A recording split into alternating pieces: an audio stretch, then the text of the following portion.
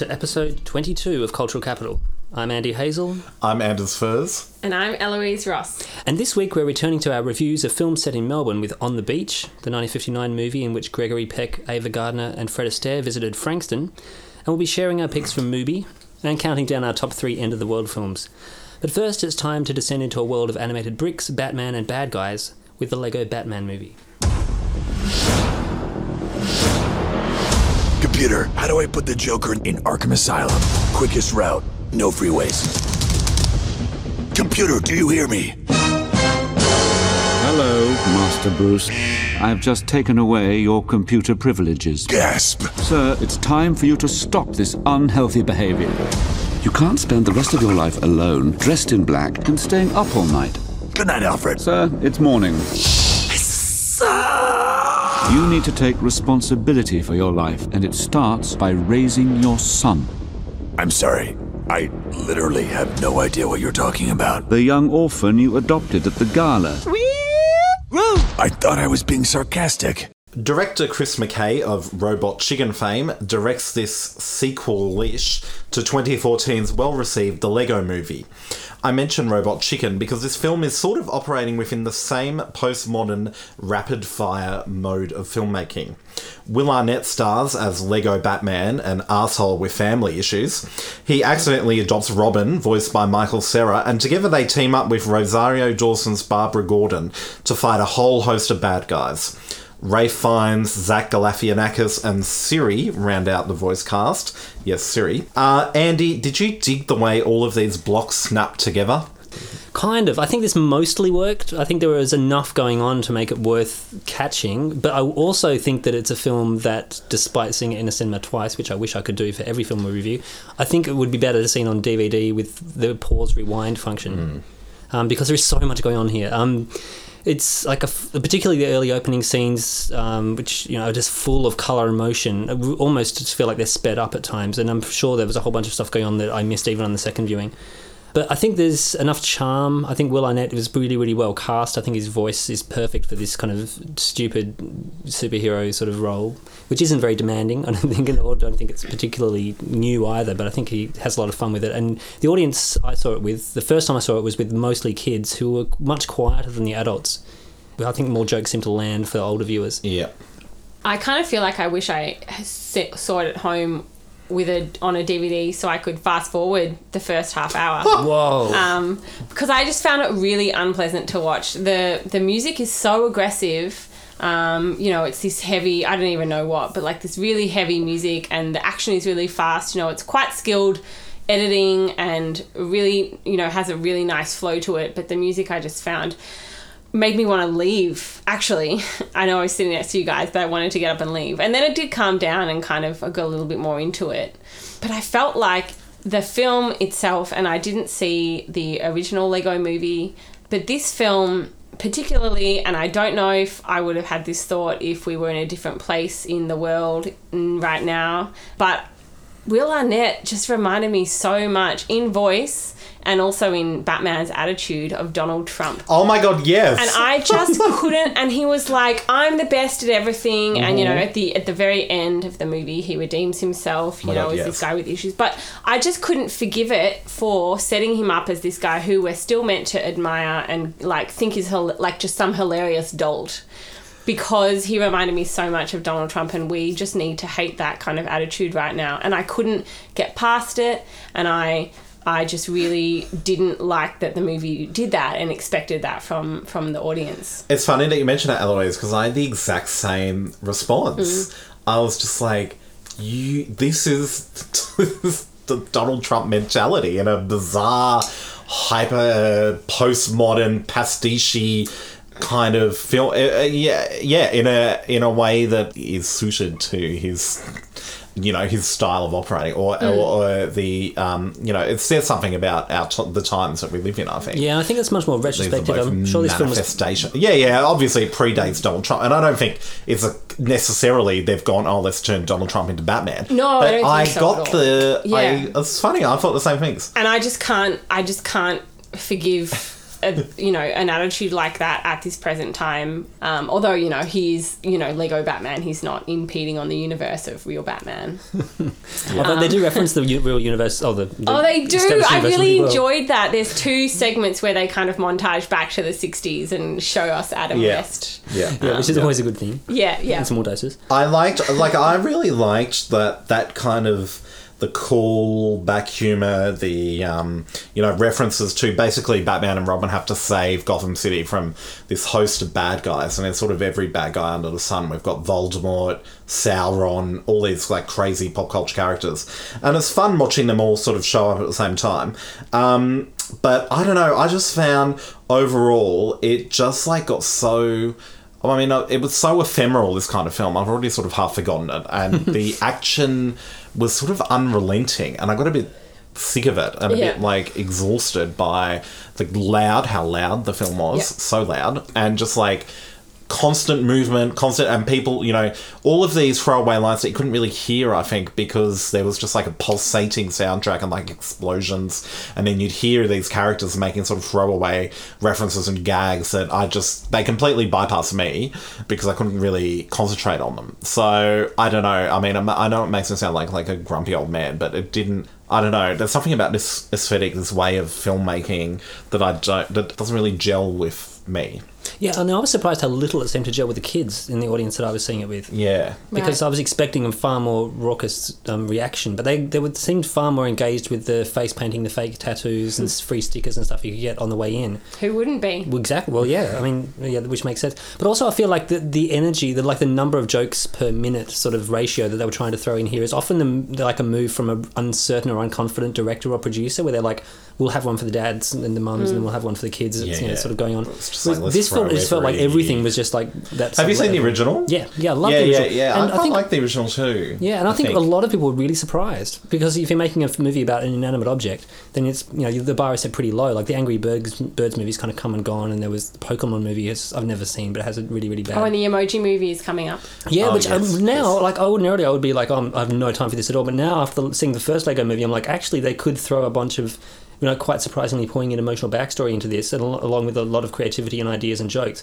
But don't you find the whole thing ultimately very cynical? I mean, when I came out of the Lego movie and I was like, your evil guy's President Business. You have a song about how everything is awesome because we're all conforming in our consumer society. It's a really good song. It is a great song. It is a great song, and I love that he's President Business. But this is an entire advertisement for Lego. It's saying that this mass-produced product is not mass-produced. It's like it's a big fat lie, essentially. But it's also a big fat glue that glues together people from cultures all over the world, and it's a whole positive reading of this just missing, I think. I want to bring up something, and maybe I'm going to sound a bit like a purist or something, I don't know, and I'm sure that there's more to it and there's more characters that deserve this kind of attention, but the representation of King Kong in the Lego Batman movie really rubbed me up the wrong way. So King Kong is in this hell in the clouds for bad people, for bad characters. Yes. Like bad, just with no grey area at all. And then he comes out and he starts roaring and he's really destructive. And I'm just like, there's no nuance to King Kong. And King Kong, historically, is a sympathetic character who is targeted by a bunch of people and called a savage when really he's just behaving in the way he does. He loves Fay Wray. I'm referring to the 1933 movie right now, but he loves Fay Wray. He's not violent towards her. He doesn't really want to destroy New York City, but he has to because of the way that he's treated. Man. And I think that through time, in film at least, he's kind of still has those levels of nuance. Josh Nelson wrote a piece about the latest Kong Skull Island and said that Kong Skull Island kind of did the same thing and treated Kong as though he was a monster rather than, someone who'd been mistreated and needed to be understood. His behaviour needed to be understood and framed in a certain number of ways, which I think even in the 1930s they were doing. So just, that's my major gripe with the movie. Well, yeah, and it might be a niche gripe, but it also speaks to this idea that the only thing that's getting humanised here is Lego Batman, who's like a massive tool. you're so annoying.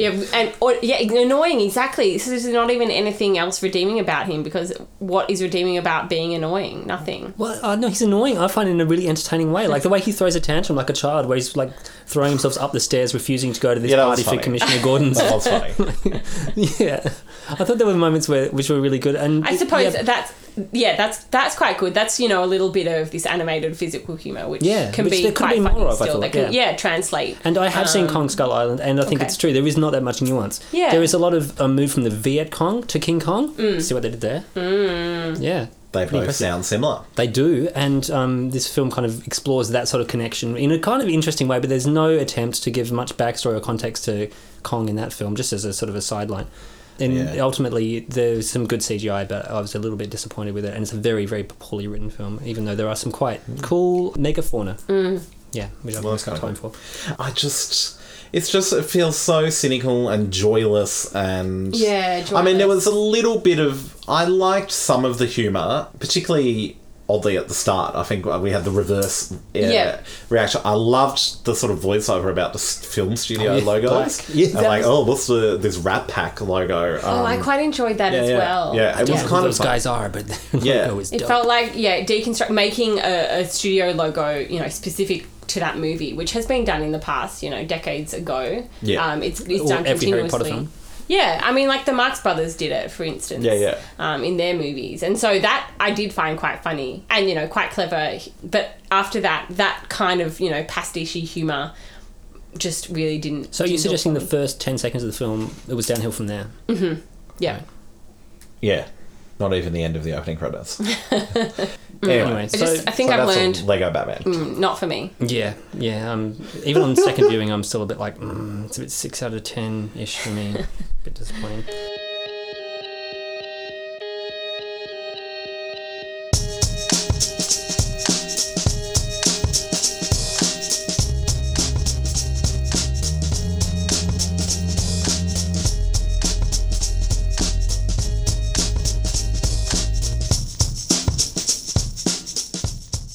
And now to Cultural Capital Film Diary.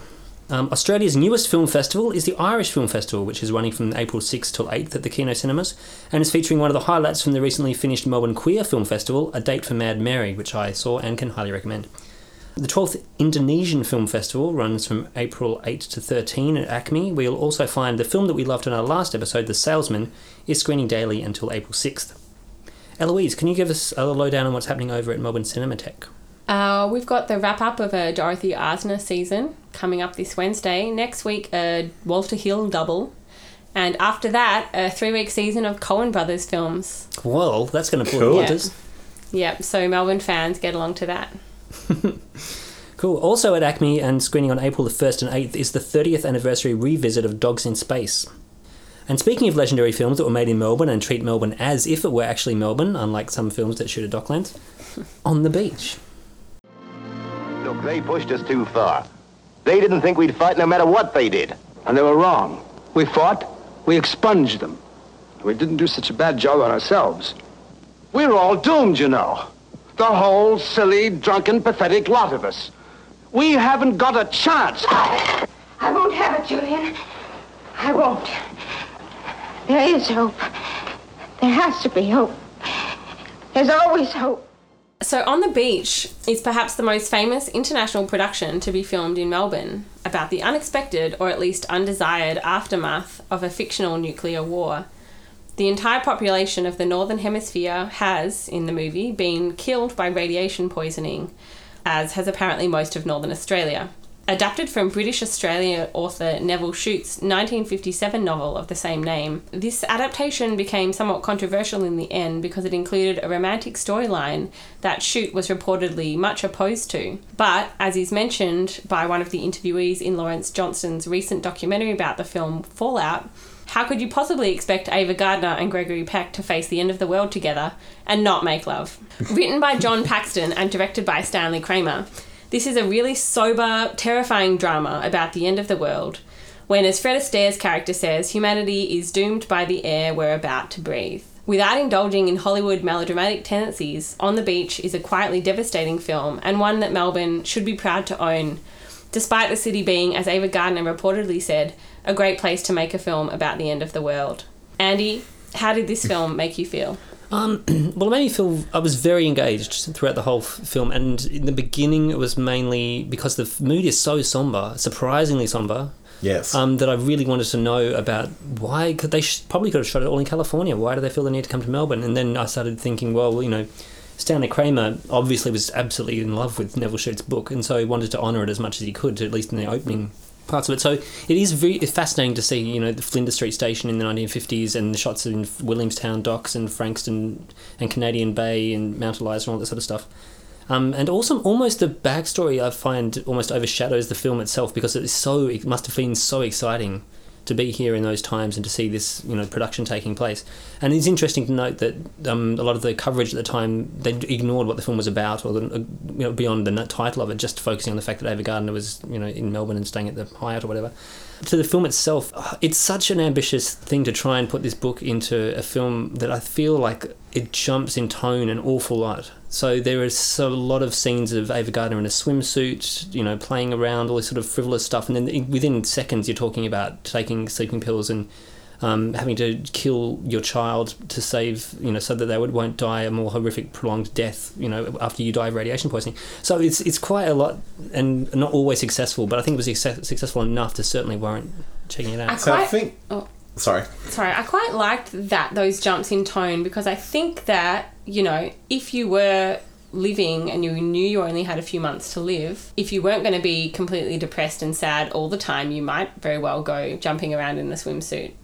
Yeah. I don't know. I feel like the juxtaposition then sort of imbues those scenes with that sort of dread, and they go to dinner parties and things, and there's just like this sort of sense that they're all sort of about to die. Like, that's literally just outside the frame. All of those scenes then take on this extra meaning of the fact that, there's this apocalypse is coming, and there's nothing they can do about it. Yeah, and all of a sudden, even after a moment of reverie, they can pull back and you see on their face that they're thinking, oh my God, and this is not lasting. That is exactly what life is. I think it's such a wonderful distillation of the inevitability of death in a way that so few films manage to. I don't know, it really affected me on that level. I think Fred Astaire's character says, it's always been like this. We've always known that we're going to die. Only now we know when it's going to be. He says that. So, I think you're right. So, I don't know. That's the power of the film. Right. So that didn't land for me. I thought there was far too much British restraint going on in this. There was very little emotional expression, apart from the occasional Donna Anderson's character, Mary Holmes, who's married to Anthony Perkins' character. Yes. She occasionally has a couple of emotional scenes which are really great and really powerful, and she's a fantastic actress who I'd never heard of before. And I feel like there was not enough of that. Like, when everybody is in the submarine looking at when they go back to visit San Francisco and the city is empty and totally deserted, cars are there, apartments are there, but everyone is gone. No emotion. Everyone's just really keeping it in. And there's along with the lack of emotional expression, there's also no physical expression of radiation poisoning. There's no burning flesh or decaying or people coughing or slowly dying or anything like that. It's just all off screen, along with the making love scene. I love that. I feel like that makes it all the more devastating for me, because and it's true that because this is a film and I haven't read all of the book, I've only read the first couple of chapters, there's probably much more of that in the novel, and obviously that had to be, certain things had to be sacrificed in the film version, but perhaps all of that emotion had already been experienced and expressed before we get to this point at which the film starts. And so they've all had their, breakdowns, and now they're just in this catatonic state of acceptance. And I feel like, those moments where Ava Gardner gets drunk on the veranda and Ava says, there isn't time, this is a bit later, she's talking to Fred Astaire's character, there isn't time, no time to love and nothing worth remembering.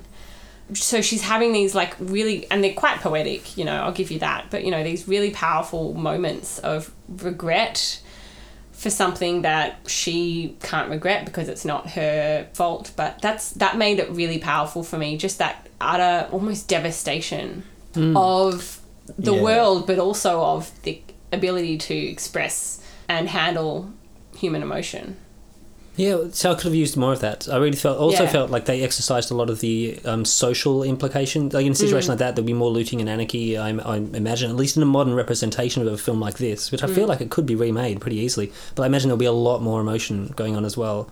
I almost feel like it was a product of the time and possibly the censors, that they couldn't go too far into the social repercussions of this sort of situation, because from watching Fallout, it seems like it was a government. The Australian government had to be involved to be able to secure the use of their submarine and various other infrastructure they needed for the film. I feel like the music was really stunning. I'm already on record, I think, on Twitter as having said this, but I didn't love this film when I first saw it. I think I saw it about 10 years ago, and I just think I thought it was fine. And I had said that, and then I saw it a couple of years ago at MIFF. They screened a 35mm print of it, I believe, when Fallout was released. And I said, I sourced my tweet. I said, on the beach, there isn't time, which is a quote from a film, still and forever prescient until humans finally succeed in ending their own lives on Earth. So there you go. That's a morbid thought from me, because that's probably inevitably where we're going, and that is one of the reasons why this film was made. But I have seen it 4 times now, and I really love it. I think it's stunning. I think the music really is really something special. So the music is composed by Ernest Gold, I think his name is. I can't recall any music from this film at all besides Waltzing Matilda. Waltzing Matilda. And over and over and over. I think that was one of the reasons why I didn't like the film, because I felt like there's that 4-minute scene towards the end where they're in, supposedly Narbathong, and I felt like that scene went for 20 minutes of them singing that song, and I was like so unnecessary. I mean, it is also a motif throughout the rest of the score. Now I kind of find that really touching. At first I was like, oh, those bloody Americans, that's they just think that we sit around singing that song like all night long. But there is this other kind of motif that is almost like this atonal trill, and it to me suggests trickling down the drain or something, but in a really violent way. And I'm just like, is that what this world is doing? Like trickling down the drain, basically. And that's what that has recalled up for me the last time I watched it. But yes, there is almost much too much of that. I never need to hear it again. When they are, Ava Gardner and Gregory Peck are in Narbathong, and they're dancing and they're like having a romantic night, and outside there are this group of Australian bushmen who are singing bloody Waltzing Matilda. Only goes for 4 minutes, not 20 as I thought. But at this one particular line, and the Ava Gardner and Gregory Peck pause and notice this line, "You'll never take me alive," said he.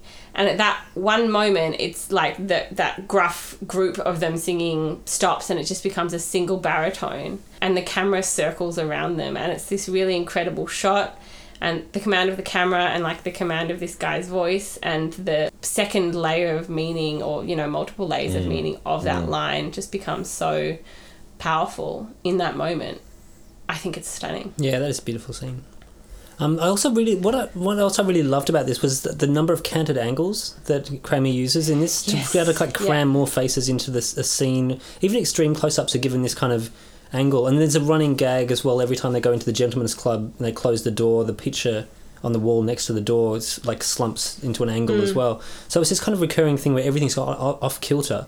And at first, for the first part of the film, I was like, he's trying to cram more drama into this, because there isn't enough drama, because there's so many sequences of just people talking to each other and explaining the situation and talking about the logistics of having to deal with being isolated. But then after a while, I was like, actually no, this is much more going on. This is more of a representation of what's emotionally happening with these people. And so I started to get a bit more appreciation. But then he would do things like, send somebody swimming towards San Francisco and just very casually talking about how they knew they were going to die in a few days and they were already feeling sick. And I was just like, but this is the most unimaginable mental stress you could possibly be under. And there's it's almost like being so underplayed. But maybe it's not anymore, because there is a calm acceptance. There is no escape at all. I don't know. Yeah. I mean, none of us can imagine what it will be like, but I just feel like there is no escape at all. And maybe that moment of havoc has passed. I don't know. It's a nice counterpoint to Melancholia, which we will discuss in our top 3. Yeah, or something like Tomorrow. What's it called? Tomorrow. When a War Began. No, the one with Jake Gyllenhaal and the ice Anyway, one of those Tomorrow apocalyptic weather ones. But this Anyway. idea of acceptance, and I don't know, I just think it's there and it permeates every frame anyway. This like massive anxiety about this oncoming event that no one can do anything about, and so it becomes like this sort of signifier through which the rest of the film, for me, is filtered. And that's what I found really interesting about it, particularly as a Melburnian too, because you see all these Melbourne locations, as you mentioned before, Andy, and they're sort of imbued with this weird sense of... It's this bizarre, because you see people walking around the streets as if nothing's going on, and then you also see them, having these conversations about their impending doom. It's just, it's a very odd way to see Melbourne on screen. Yeah, and also I thought it was interesting. In an the only interesting way, hint of religion is the Salvation Army outside the front of the Melbourne Library, the Victorian State Library. But I was going to ask you, Anders, whether you thought this film could be made in 2017, like a film about the end of the world that could actually engage world leaders, because Churchill read the book, not an action film. JFK read the book, like a meditation. Khrushchev, they screened the film in Moscow. There's engaged a lot of people. Great. I don't know, but Moscow apparently wanted it to have a happy ending. Yes. Oh, there you go. Well, I don't know. I feel like it depends on who you're talking about, but I feel like the Australian political class is somewhat insular in their cultural engagement. This is my blanket statement.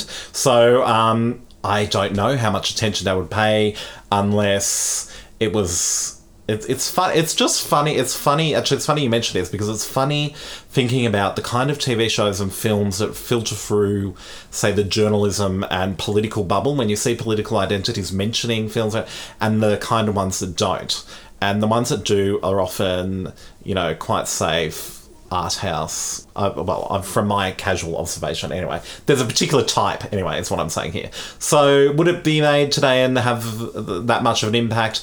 I don't know. I don't think it would. I don't know. Well, think about climate change. Do you think climate change and, like, the coming global catastrophe that is global warming... Do you think we have a paranoid sensibility about that in our pop culture, the way that, say, they did in the 80s about nuclear Armageddon or like this? Do you think that? I don't think it filters through to the same extent. No, I feel there's been... At sort of a mass level. Yeah, I mean, the only times I've seen politicians always. mention films is when they were... I think there's one case of a few people being asked what their favourite films were, and every politician answered The Castle.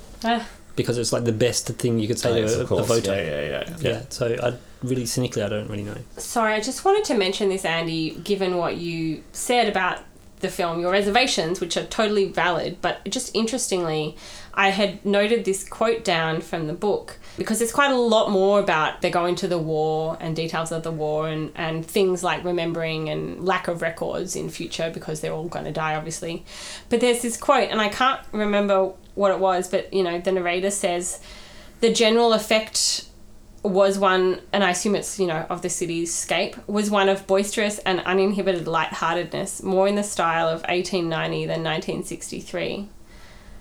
Anyway, just isn't that interesting that maybe that's kind of what Neville Shute was saying as well? Maybe, people just wanted to forget as much as they could. Forget the impending doom. Yeah, that's true. I'm not sure, anyway. No, but I do feel like the logistics of it are more fascinating for a viewer than seeing people break down and express all this stuff, which will probably get pretty old pretty quickly. But I still feel that the strongest scenes in the film were from Donna Anderson, where she... Yeah. And there's a scene involving a sleeping pill and her and Anthony Perkins. It's just so powerful. It's remarkable, yeah. Yeah, you can see it tick over in her mind. Yeah. The reality of it. Yeah, that was incredible. And then there was a later scene between them as well, which I think was also powerful. And I feel like they overshadowed Ava Gardner and Gregory Peck and even Fred Astaire, who was really, really great in this film. It's great to see him get his dramatic chops, chance to shine. Yeah. Oh, it's a fabulous cast. Yeah, really. I mean, it's quite extraordinary, really, the people who were in this film. Yeah, but I was really surprised by her, because I never heard of her before, and she's in Inherit the Wind as well. Yeah. Which is another one of the message things film. She said in the documentary Fallout, they're talking about what this film was for and what its message was, and how Neville Shute would be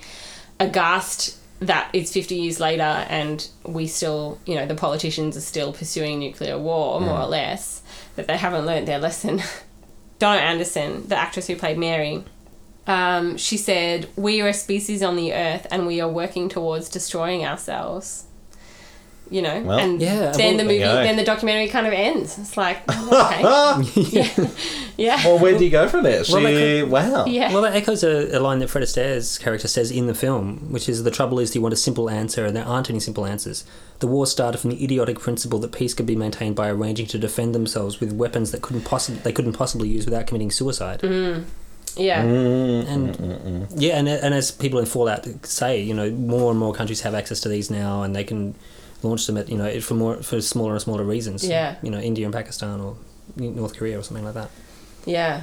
So yeah, a film I would like to see again. Yeah, it's a film that's, I think, worth it for any time. But I mean, particularly now, all of these thoughts are, I feel like, on our minds just all the time. Yeah, totally. And so it's got an extra layer of devastation to it, if you want to indulge in that. Well, yes. Anyway, yes, totally recommend checking it out. I think it's on Stan. I think it streams on Stan. Neither of you saw it on Stan, so... No. I did, yes, it is on Stan. Great, good Yes. to know. And so is Twin Peaks.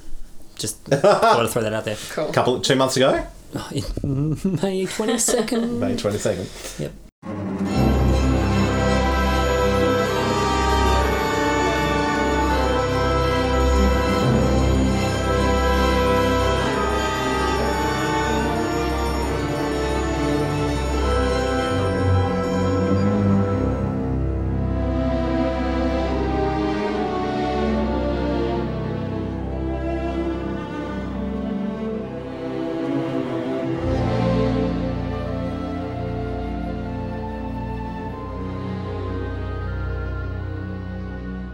And if you're a fan of streaming online, why not stream some films on Mubi? Mubi kindly support us, and we give Cultural Capital listeners a 3-month subscription, 3-month trial subscription to Mubi. If you want to check it out, just go to mubi.com/cultural capital. That's mubi.com/cultural capital. Andy, what would you recommend from the current selection on Mubi? There's loads of great stuff on at the moment, but this week I caught up with one of Peter Greenaway's first films, which is a short film, well, 45 minutes, called Vertical Features Remake. There's a bit of backstory to me and Peter Greenaway that we were privy to earlier in the evening, but may not be repeated. Yeah, probably. Yeah, I think you can just buy me a drink and I'll tell you the story if you want to. But anyway, this film, Vertical Features Remake, is around for another 22 days, and it's a 16mm short film that was released in 1974, which combines a pseudo-documentary involving a mocking academic voiceover citing fictional academics about a mysterious character called Tulsi Lupa, who left a lot of documents in various establishments around Europe, which various different academics collect together and then have disputations about how best to realise this film. So Vertical Features is like a lot of Greenaway's work. It's highly structured. It's a film about absolutists, and essentially Tulsi Lupa wanted to make a short film which involved photographing or filming structures in the English countryside that bisected the horizon. So he basically filmed posts and trees and various other things that stand up in the English landscape. But he looked at within one square on an Ordnance Survey map. But really, it's basically a film about film structure, and it's like a celebration and a criticism at the same time of academics and ways of looking at art. It's also, he's obsessed with numbers as well. So it's a lot of this Peter Greenaway's, the birth of a lot of his obsessions that turned up throughout his career. And if anybody who spent a lot of time in research or academia, I think would find quite a lot to laugh at, although his sense of humour is very strange, and it's so dry and so po-faced and so British and arch that a lot of people it just goes over their heads, I think. And so I think if you've had experience with academia and British culture generally, then you'll probably find something to laugh at here. Cool. Well, look, a quick recommendation from me, because I haven't seen the film, but I'm dying to see it. Tenebrae, Dario Argento's 1980s English language giallo horror film. If you've never seen a giallo horror film, totally recommend seeing them. They're an amazing genre unto themselves. He's a good director to acquaint yourself with, ahead of the upcoming Luca Guadagnino remake of Suspiria, which stars Dakota Johnson, and I think has already been filmed or something. God, really? Or they're filming now. It's all happening very quickly. Oh, man. Yeah. Okay. But anyway, check out Tenebrae. It's playing on Mubi for another few weeks, I think. And if you have any interest in Dario Argento at all, Suspiria is screening 3 times over the next month in this new remastered version at the Astor Cinema. Yes, for its 40th anniversary. Which I cannot wait to see. Wow, cool. So screening on Mubi currently is this movie called She's Lost Control by Anya Marquardt from 2014, which I haven't seen, but I'm really desperate to see it. It's about a sexual surrogate played by Brooke Bloom, which I don't know exactly the plot, but it looks like a painful, sober, provocative reflection on isolation, sexual intimacy, psychological profiles, and life in New York City. Now, according to the Mubi website, it's on a user-curated list called Bathtub Movies. Oh, wow. And this has piqued my curiosity even further. So bathtub scenes, they can be serene and peaceful, but they can also be really sinister and violent. So I don't know to which anchor this one is getting pulled, but I'll report back and let you guys know. So I didn't notice this as a release in Australia. I haven't even heard of it or seen it around, so I'm assuming it hasn't made its way here. So it'll be really interesting to check out. There's 15 days left to watch that one, so I better get moving. Cool. Okay, well, that's the wrap up for Movie. But next, our top 3 end of the world films.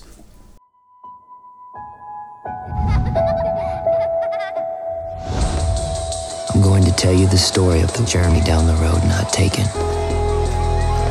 This is the way the world ends. This is the way the world ends.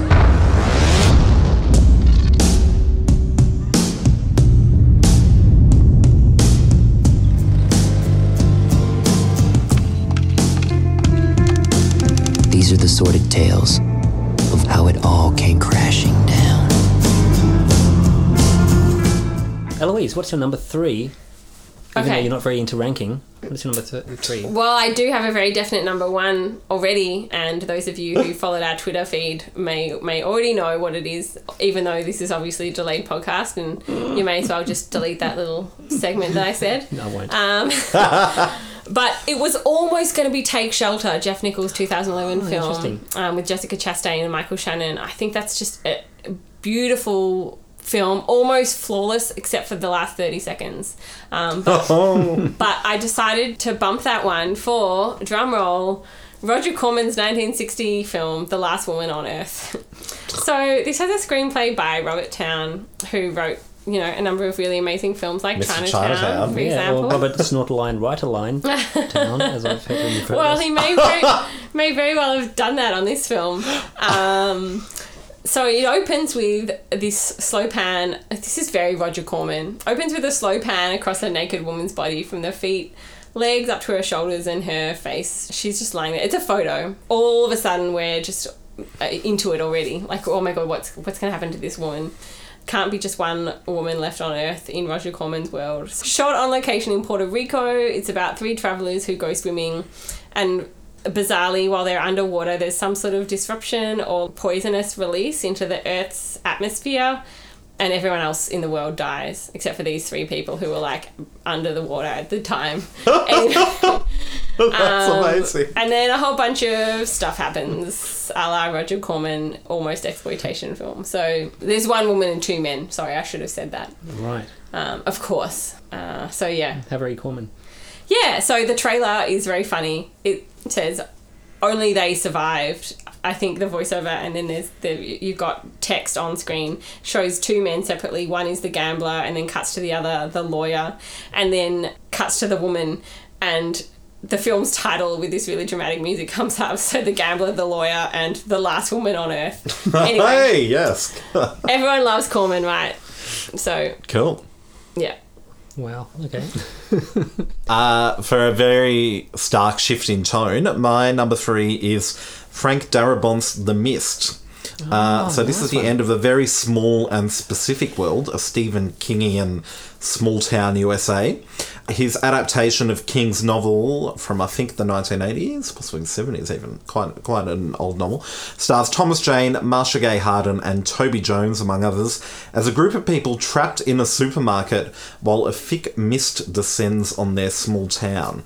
Marcia Gay Harden in particular is on fire as like this devout Christian woman who sees the mist as a sign that the apocalypse has started. The supermarket basically becomes this small little metonym for their country, their small town USA, and all their problems sort of explode in the aisles. I won't give away the ending, but it's fantastically sadistic. Like it's kind of frustrating, but in a really cool, interesting way. It's a really dark film, really well made, and I'm a sucker for like a good one location film that really explores that location, and I think Frank Darabont explores the supermarket like really, really interestingly in this film too. So yeah, I totally recommend it. It's great. Cool. Film. Have you seen Dawn of the Dead?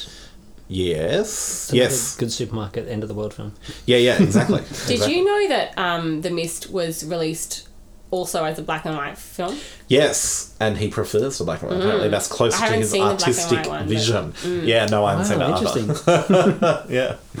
Cool. Oh, my number 3 actually, funnily enough, ties in with Take Shelter because it explores a lot of the same themes, only did it quite a lot earlier. And my number 3 is also a film that doesn't have a lot of fans, and it's often overshadowed by the director's previous film, which is Picnic at Hanging Rock. And I'm talking about Peter Weir's film The Last Wave, which I think is just magnificently moody and weird, and particularly for that time I feel like it was just a really bold move to do when you've got like the whole world going, what are you doing next after Picnic at Hanging Rock? He decides to tell the story of Richard Chamberlain, Sydney-based lawyer, defending an Aboriginal man who's unsurprisingly played by David Gillipool, and a local group accused of an honour killing. And so as soon as he starts taking on this, he's also seen this character in his dreams before, and so he starts having this like dream realities straddling these two worlds. And soon a lot of strange meteorological events start happening. There's a lot of strange rain experiences, and water starts playing this hugely symbolic role. So it's also like similar to Take Shelter. It's a story of one man being paranoid or perhaps prescient, and this idea of an impending apocalypse. But Peter Weir really takes this in a really interesting way, like in interesting ways. He manages to like balance this fantastical and realistic world really, really creatively, and often on a really low budget as well. So it's not like he's filling the sky with birds or anything like that. It's to do with Richard Chamberlain's gradual progression from being this really kind of connected, effective lawyer to being a man who's starting to doubt his own role in society and taking all these symbols into his life and reading importance into them where a lot of people wouldn't. It also kind of touches on Aboriginal spirituality and land rights and climate change and all that sort of stuff as well. And you don't ever the end of the world is just kind of always there out of frame as well, like on the beach. And particularly the final scene I thought was really, really powerful. Have you seen this as well? No, I haven't seen it. Right, yeah, it's something I'd recommend, and I've got the Criterion Collection edition because I think it was the first Australian film to be released on Criterion. Amazing. Cool. And it's a worthy. Okay, so just because you mentioned it again, I feel like I should say that I feel like On a Regular Day, On the Beach would be on my list of top 3 end of the world films. But, for the sake of this podcast and variety, I'm kind of introducing some others. Anyway, I haven't thought about where it would be and what film it would bump, but I think it would be on there. Cool.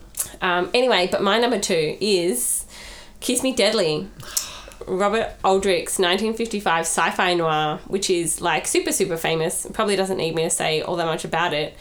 It's just got this incredible apocalyptic feel to it, even though you don't really know that it's about the apocalypse or about the end of the world until the last 5 seconds, basically. It's just like all great noirs. It's just very, very foreboding. So it begins with this shot, which probably David Lynch has referenced in certain films like Lost Highway, but, a million people have. I mean, not to say that it's the only film that has ever done this, but with this terrific opening shot of Cloris Leachman running along this highway, her breath on the soundtrack, and then you've got a car coming along and rescues her playing, and it's this incredible switch. The car radio is playing Nat King Cole's I'd Rather Have the Blues, which then becomes the opening score music. So it does this switch where it shifts from diegetic to non-diegetic music, and it's really fantastic.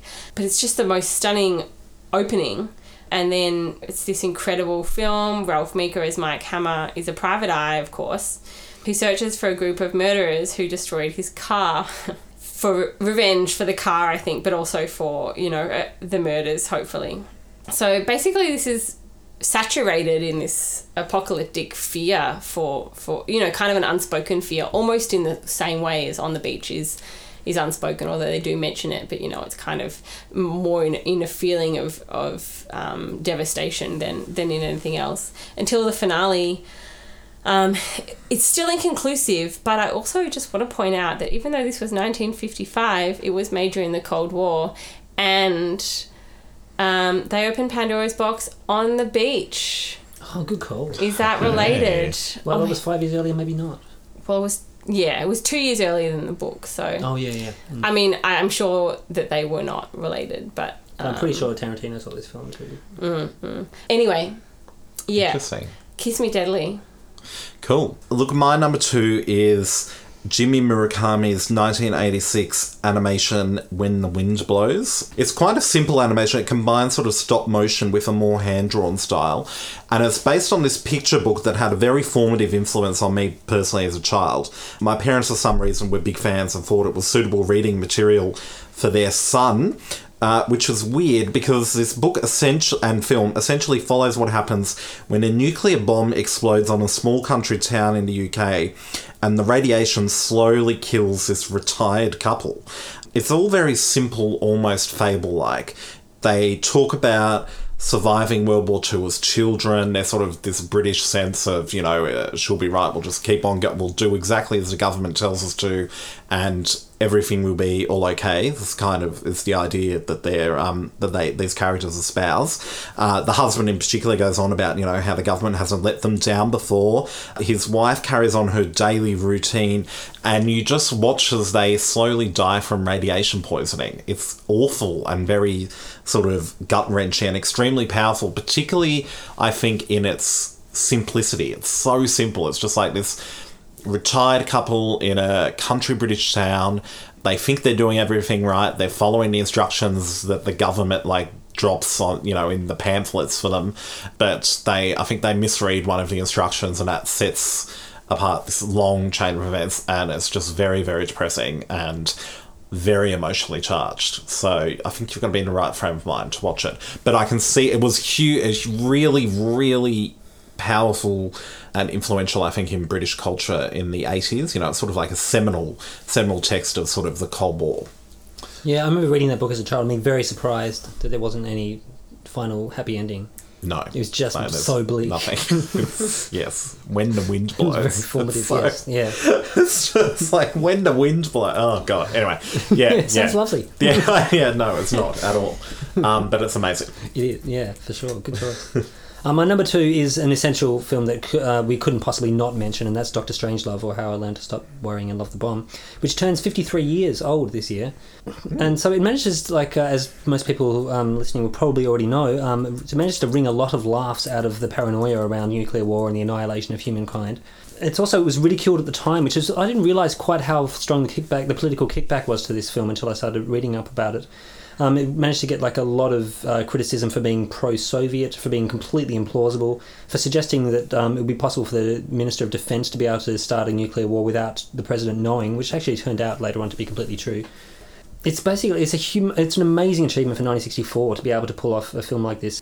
It's also often remembered just for being kind of funny for the final scenes, for Peter Sellers' triple roles, and for being just loaded with sexual innuendos. So if you haven't seen this film for some reason, then you could probably just go to the Astor Theatre and they'll be playing it sometime soon, because it's pretty much a permanent rotation there, I think, along with a 70mm version of Hamlet. So this is this film that I think also manages to take the idea of nuclear war and just look at it in a completely new way, in the way that On the Beach did. So my number 1 is Richard Kelly's follow-up to the probably also kind of philosophically apocalyptic Donnie Darko, the film Southland Tales from 2006. So this has a completely bizarre plot and narrative outset, but I'll just do the best I can. Also, I could talk about this film for hours, so just tell me to shut up when you want me to. Oh, please, I'm dying to know how this is your number 1. So this film film is basically just astounding, and I think about it super regularly. So Justin Timberlake is the narrator. He plays a returned Iraq War soldier. So he narrates the opening. His words: "In the aftermath of the nuclear attacks in Texas, America found itself on the brink of anarchy. World War III had begun." So you've got it set up. This is a film about the global acceleration towards the end of the world, weaving in crazy characters and ideas about such things as dissenting liberal extremist cells, neo-Marxists who have their underground lair at Venice Beach, a think tank with a clear agenda, and an ultimate search for a rare energy, aka an illicit drug, that could possibly save the world, called fluid karma. Broadly, it's a film about a film star, boxer Santaros, played by Dwayne Johnson, who vanishes without a trace, according to news reports, in the first few minutes, then is discovered in the Nevada desert with his memory erased. Justin Timberlake's opening voiceover concludes, "This is the way the world ends," repeated 3 times, not with a whimper, but with a bang. This ends up as a film kind of about a race to get on a giant ship called the Mega Zeppelin that might somehow be the only lasting vestibule after the end of the world caused by widespread nuclear destruction. So as crazy as that sounds, it kind of gets even crazier with a cast varying from Bai Ling, Janine Garofalo, Amy Poehler, Beth Grant, Mandy Moore, Sean William Scott, and a porn star played by Sarah Michelle Gellar. She and Dwayne Johnson have a few scenes together, which is pretty good. Anyway, this is I wrote a really big essay on this film during my undergrad. Andy, I think you'll like this, using some references to Twin Peaks. Yeah, because Rebecca Del Rio is in this, like Silencio. Oh yeah. Mulholland Drive. Not for that reason. So I drew them together using Antonin Artaud's theory of the body without organs. Just FYI, awesome. This essay will hopefully one day see the light of day outside of my university history. There's this terrific shot where Boxer returns from his case, with his case of amnesia, and the camera is kind of circling around him, and the narration says someone had gotten under his skin because, he's been kind of brainwashed, just presumably by, the extreme left. So as it zooms in and says, someone has gotten under his skin, the camera zooms into his back tattoo of Jesus. It's so hilarious. Okay, oh my God, Wallace Shawn as well. Oh, cool. Who says the ocean is a perpetual motion machine. So they've got this idea that the Earth needs to survive, on its perpetual motion machine. Anyway, it's poetic, it's ludicrous, it's dazzling, it's over the top, would you believe? There's a whole bunch of really weird and fascinating imagery. Part action, part musical. Probably all of it is satire. It makes almost no sense, but at the same time, it makes perfect sense. It's also 2.5 hours. It's like 2.5 hours, yeah. It's got this wacky compiled soundtrack, including music from Muse, Blur and Moby. Okay, so there are moments in this film, it sounds over the top, and it is kind of an action movie, I suppose, but it's kind of operatic and it's really cinematic as well. There's this almost 3-minute tracking shot towards the end of the film that follows multiple characters through a party and just kind of weaves through people. It uses a bunch of really beautiful imagery about the sky, and it also is really interesting, and I can kind of hopefully defend my use of Artaud in studying this film, but there are really strong ideas of like the post-human and where we'll go after nuclear destruction, concepts of like visual and spiritual sight as well that kind of are probably used by Richard Kelly to link to his other films. Ideas about reversing trajectories of space-time. Anyway, I just really love this film. So 2 more things I want to say. One thing is Sarah Michelle Gellar. She says, it's a bit stupid. She's being interviewed on the news. Anyway, she says we're a bisexual nation living in denial because of a bunch of nerds who decided that sexuality was something to be ashamed of. I mean, how could you say no to a movie I cannot just like exactly. that? From Sarah Michelle Gellar. So is this bisexuality explored in the film? Is this part of the end of the world? No, she just believes in, right. being open about your sexuality. And at one point in the movie, she is watching Kiss Me Deadly. Right, brilliant. Yeah. Okay. So awesome. the end, that's the conclusion of my amazing story about why we all need to watch Southland Tales every single day. Right, wow, okay. I'm sold. I really want to read this essay of yours as well. I want to look into this inside the body thing. Yeah, anytime. I'll get it out there soon, don't worry. I can see the Twin Peaks side of it. I'm really keen to see the Southland Tale side of it now. Cool. Anders, what is your number one? Well, look, my number one was Lars von Trier's Melancholia, which is an amazing film, and I do want to give a shout out to it, but I've just changed my mind. Please, everyone, go out and watch this film. It's an amazing portrait of depression and the end of the world, and Kirsten Dunst is incredible in it.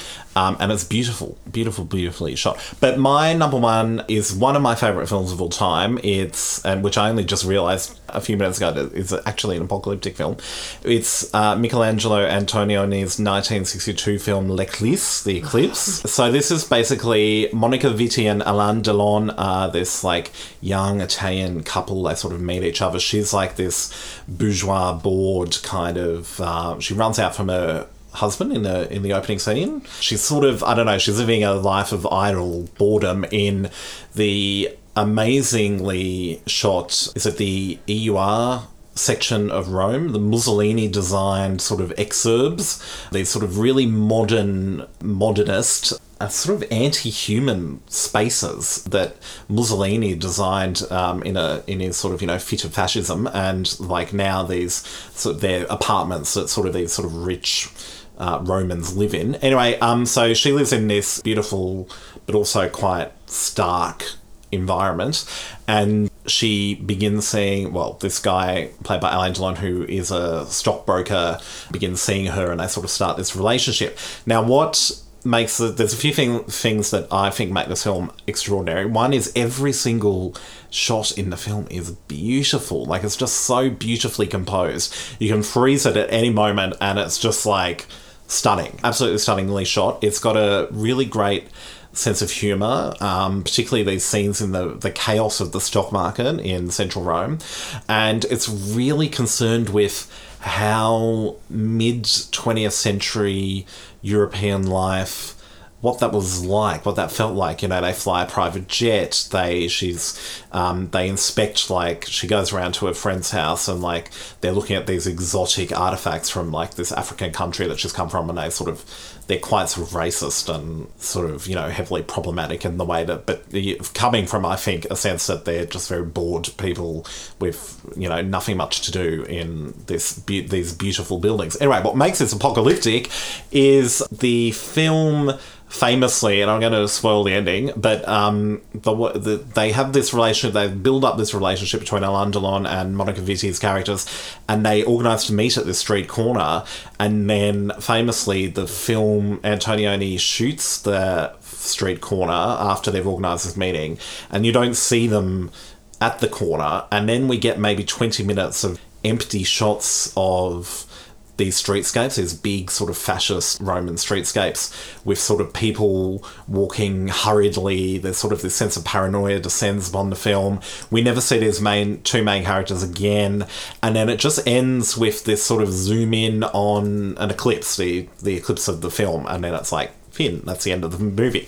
And it's just like this extraordinary... the first time I saw it, I was quite blown away. I mean, it's this extraordinary sort of just like he rips the carpet from under the story that he's constructed and really sort of makes it seem it's apocalyptic in the sense that something may or may not have happened to these people, to Rome. I mean, that's beyond the point. It's apocalyptic in the sense that he seems to be suggesting that their life, their sort of narrative they're constructed doesn't matter. The street corner does not give two craps about this couple that we've been investing emotionally in for the past 2 hours of this film. So it's really as if, none of that, the human relationships that he sort of examines in such detail in this film, and all the things he traces about the suburban Roman ennui, their sort of lives there, what 1960s Rome is like. He seems to suggest that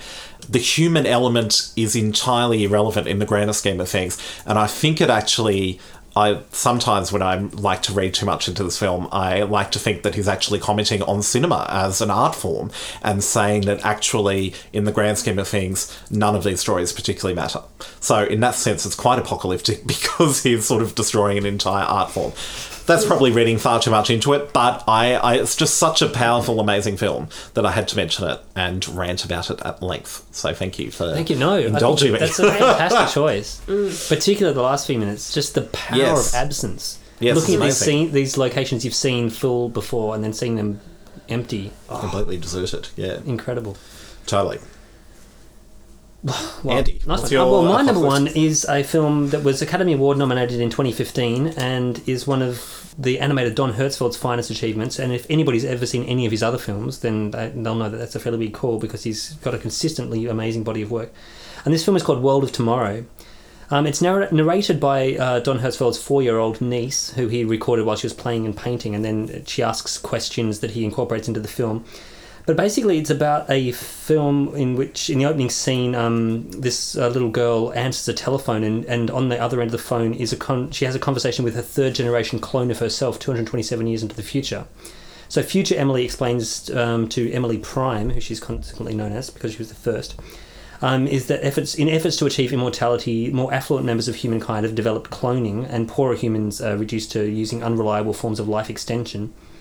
So future Emily transports younger Emily using a software called the Outer Net into the future, where she shows her memories that she's recorded of her own life. So already we're kind of straddling time in this really, really interesting way.